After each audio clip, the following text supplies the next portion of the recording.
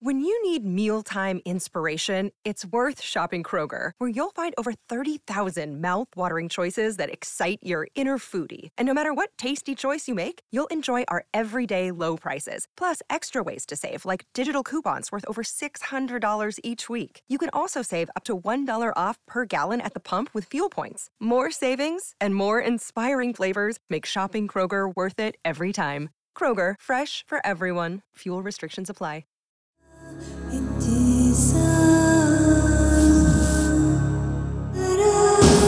This is True Crime Psychology and Personality, where we discuss the pathology behind some of the most horrific crimes and those who committed them from a scientifically informed perspective. I'm Dr. Todd Grande.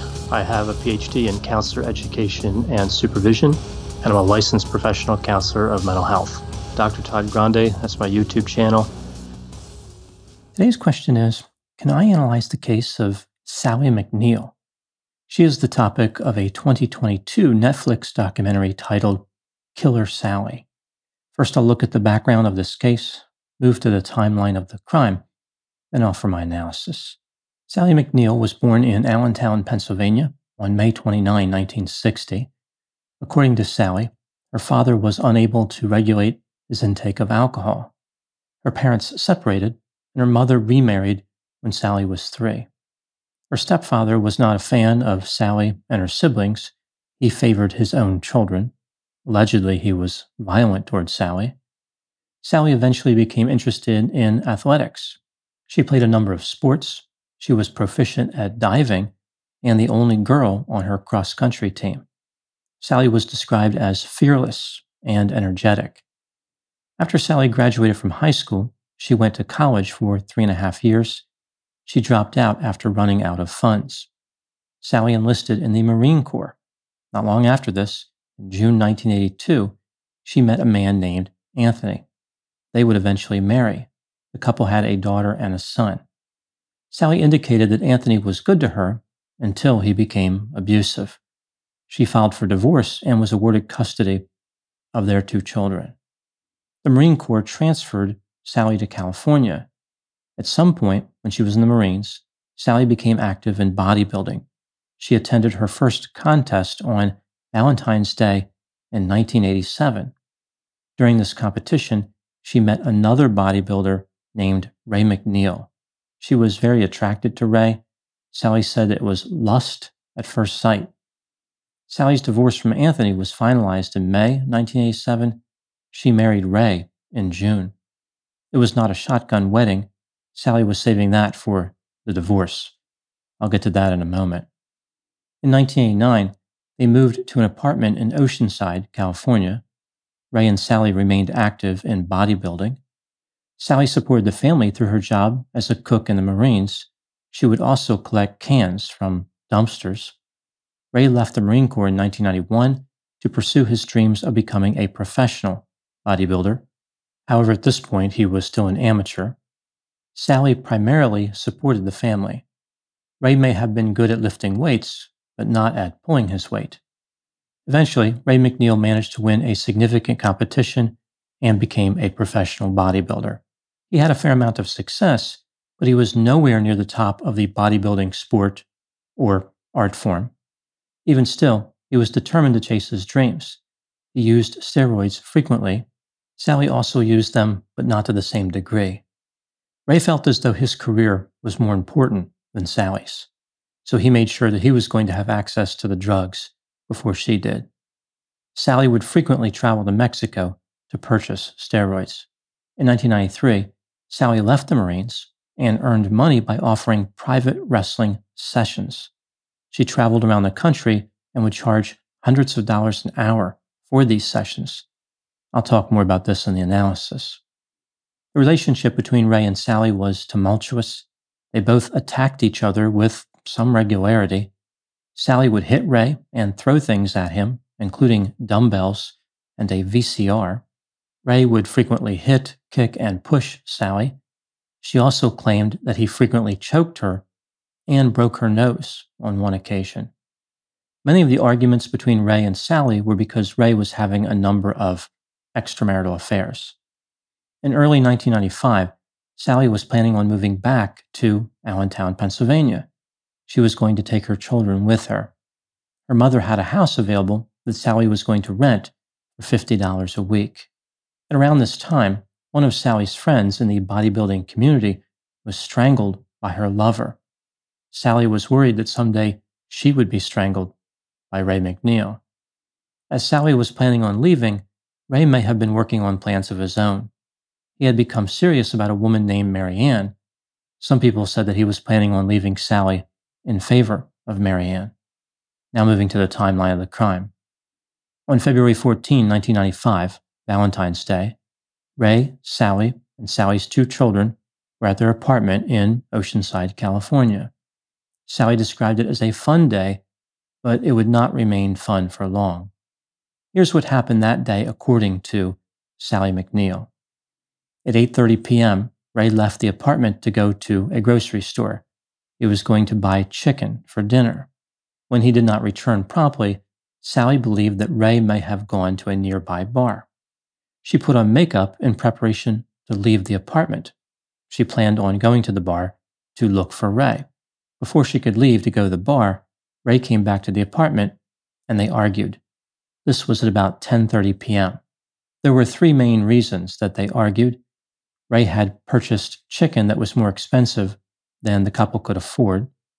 Sally thought that he had taken so long because he was with a girlfriend, and she told him that he looked like blank and would not perform well in an upcoming bodybuilding contest. During the argument, Ray slapped Sally, pushed her to the floor, and choked her. Sally was in fear for her life. She managed to get away from Ray and fled to the master bedroom. She retrieved a 12-gauge pump-action shotgun fitted with a pistol grip. It was in a case in the closet. Sally claimed that she retrieved 2 slugs. A slug is a type of shotgun shell that contains a single large projectile, as opposed to a number of smaller ones. They are typically used to hunt medium to large game, for example, deer or elk. Sally exited the master bedroom and walked into the living room as she loaded the shotgun with 1 slug. She confronted Ray, who was standing in the kitchen cooking. He was about 8 feet away. Sally ordered Ray to leave the apartment. Ray refused to exit. Sally fired the shotgun 1 time, striking Ray in the abdomen. Ray approached Sally. Therefore, Sally reloaded the shotgun as she backed up. Sally then fired again. The second slug struck Ray in the face. Ray was no longer a threat at this point. Sally covered Ray with a blanket before exiting her apartment. Sally handed the shotgun to a neighbor. She was trying to signal that she was no longer a threat. She called 911 and indicated that she shot her husband because he just beat her. Ray was taken to the hospital where he would die a few hours later. Sally was taken to a police station where she spoke to the police without an attorney. She was charged with murder and eventually released on $100,000 bail. Here's what the police found during their investigation. Ray had 5 different steroids in his system, whereas Sally only had 1 steroid in her system. Ray was occasionally abusive to Sally and her children. He was having an affair and intended to leave Sally. Sally was routinely aggressive, disrespectful, and violent. Her service record from the Marines indicated she was frequently in trouble. Sally's story about how she shot Ray didn't quite line up with the physical evidence from the apartment. The spent shell from the first slug was found in the master bedroom. This makes it seem like Sally operated the pump-action shotgun in that bedroom, so she cycled the action and the shell ejected there. Here's what the police think happened. When Sally retrieved the shotgun, she only grabbed 1 slug, not 2, as she claimed. She went to the living room, shot Ray, and returned to the master bedroom to retrieve a second shell. She loaded the second shell into the shotgun and cycled the action. This ejected the spent shell. Sally then went back into the living room and shot Ray in the face while he was on the floor. The police found blood spatter inside a lampshade in the living room, which indicates the blood was coming from below the lamp. In addition, Ray's face was close to and aligned with sofa cushions when he was shot for the second time. Sally's trial started on February 14, 1996, Valentine's Day. In March, she was found not guilty of first-degree murder, but guilty of second-degree murder. The jury was also allowed to consider voluntary manslaughter. Sally was sentenced to 19 years to life in prison. In the summer of 2020, Sally was released. She took a job in a warehouse.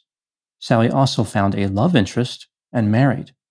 The good news for them is that Sally has set the bar pretty low as to what qualifies as a good Valentine's Day. Any Valentine's Day that does not involve a shotgun would be considered great. Ohio is a land of mystery, from missing shipwrecks and lost treasure beneath her surface to strange phenomenon slicing through her skies. From myths that have evolved around historic events and people to the unsolved murders and disappearances that keep her communities wondering what happened. Find Ohio Mysteries on your favorite podcast app, and let's explore the inexplicable. OhioMysteries.com.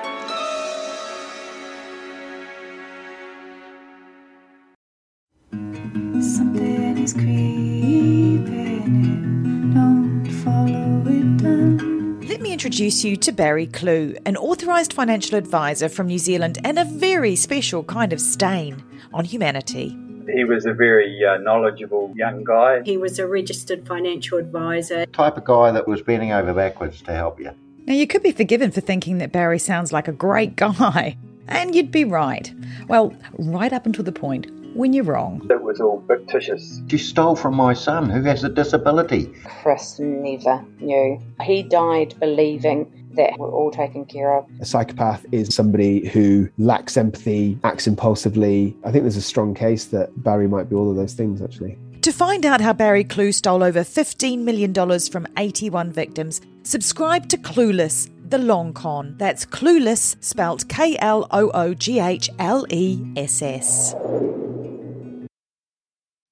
Now moving to my analysis.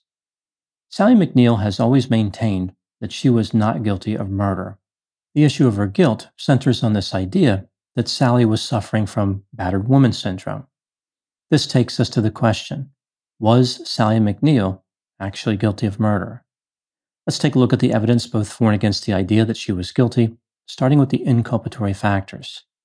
There is no question that Sally pointed a 12-gauge shotgun at Ray and shot him in the abdomen, reloaded the shotgun, and shot him again in the face. This was intentional. It's not like she confused pumping iron with pumping lead. Ray was on the ground when he was shot for the second time. If Sally was really afraid of Ray, why didn't she simply exit the apartment or call for help? Ray was in the kitchen cooking. He was not blocking the exit. Sally indicated that she told Ray to leave, but he refused. Sally's request is not consistent with someone who is in imminent danger. It makes her look like she was making demands. She was in control, not someone who was trying to escape a bad situation. On the 911 call, Ray can be heard in the background asking, "Why did you shoot me?" Sally responded, "I told you I wasn't taking your blank anymore." Sally had fingernail marks on her neck, which could not have been made by Ray because his fingernails were too short. In addition, the marks were inconsistent with manual strangulation. This makes it seem as though Sally damaged her own neck to make it look like Ray had choked her. Sally was angry at Ray for cheating. Ray was killed on Valentine's Day, which suggests that some type of romantically based argument may have been a factor in the shooting. Sally had a history of violence and losing control. Just a few examples. According to her son, Sally beat up a man who hit him, and she wore rings so that she could put dents in the heads of her victims. Like beating them up wasn't enough. She wanted to permanently damage them. Sally beat up a postal worker at one point. At a bodybuilding contest, Sally attacked a female competitor for being near Ray. Sally said that she wanted to make it to where nobody wanted her. meaning she was going to hurt that competitor so badly that the competitor would be unattractive. Moving to the exculpatory factors, Sally's daughter heard a choking sound right before the shotgun blast. Her daughter said that she was familiar with the sound because Ray often choked Sally. One witness, who was a friend of Sally's, testified that Sally had bruises and other injuries. Ostensibly, Ray caused these injuries. Both of Sally's children said that Ray was aggressive and violent against Sally and against them. The fact that Ray was having an affair not only gives Sally a motive to kill Ray, but it gives Ray a motive to kill Sally. A mental health professional testified that Sally had battered woman syndrome. This means that Sally may have been hypersensitive to threats and misinterpreted the situation. So the argument here is for voluntary manslaughter. This is sometimes called the imperfect defense argument. Maybe Sally unreasonably believed that Ray was a threat, but her unreasonable belief was genuine because of her hypersensitivity to being threatened. When considering all the evidence, do I think that Sally was guilty of murder? I think that Sally was guilty of second-degree murder. She was not in imminent danger when she killed Ray McNeil. Sally's behavior was reckless for years. It was really just a matter of time before she killed someone. Moving to the next section, here are my thoughts on a few areas that stood out to me in this case. Item number 1. From the interviews of Sally featured in the Netflix documentary, it appears as though Sally was a concrete thinker, like she was low in openness to experience. She did not have the ability to think abstractly or to be flexible in her thinking. She had a traditional view of what a romantic relationship was supposed to look like and would not accept any deviation. This is evident when Sally stayed with Ray, even though they were harming each other with some regularity. She didn't view leaving him as an option. She viewed it as her responsibility to stay with him and make it work, as if they were destined to be together. This concrete thinking may have led to the shooting. Sally blocked out other non-lethal options, which left her only with shooting Ray. Item number 2. This rigid thinking also hurt Sally at her trial. Sally insisted on testifying in her own defense, which is typically a colossal mistake. She was rigid and emotionless on the stand. For example, she responded to questions with yes, sir, and no, sir. In addition, she answered no to a question about whether she had ever been known as Killer Sally. This allowed a video into evidence which had previously been excluded. It featured Sally referring to herself as Killer Sally and holding the murder weapon. Her defense attorney believed that Sally was thinking about this literally, like she wasn't Killer Sally, that was a character she played on a video. Therefore, from her point of view, Sally was answering the question honestly when she said she had never referred to herself as Killer Sally. Item number 3. In the background, I talked about how Sally gave private wrestling sessions to men in order to make money after leaving the Marines. Here is the service that Sally provided. She would travel to different areas of the United States and meet men. Sally would wrestle them, during which she would place herself in dominant positions, like putting the men in chokeholds. This was sexually gratifying to her customers, although, according to Sally, no actual sex was involved. People in the bodybuilding community referred to these customers as schmoes, which they meant in a derogatory way. Sally refused to call her customers by that name. When she was arrested for murder, her customers bailed her out of jail. I find it interesting that the name selected to insult these customers was schmoes, when it seems obvious that the bodybuilding community should have selected the name dumbbells. This is just more evidence regarding the lack of creativity in the bodybuilding community in the 1990s. Now moving to my final thoughts. 3 critical events in this case occurred on Valentine's Day. Sally met Ray, murdered Ray, and went to trial for murdering Ray. This is a fitting metaphor for the dangers of a relationship that appears to be perfect, but is actually deeply flawed. The marriage between Sally and Ray was all just a show. This couple had physical strength, but no amount of muscle can lift the weight of dysfunction from a dangerous marriage.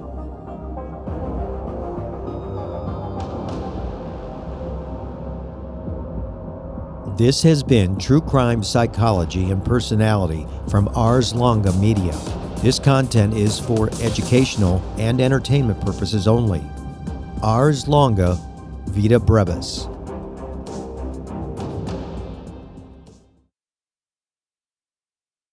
On the morning of August 1st, 1966, shots ring out from the observation deck of the clock tower on the University of Texas campus. It marks the infamous beginning of the modern era of mass shootings in America.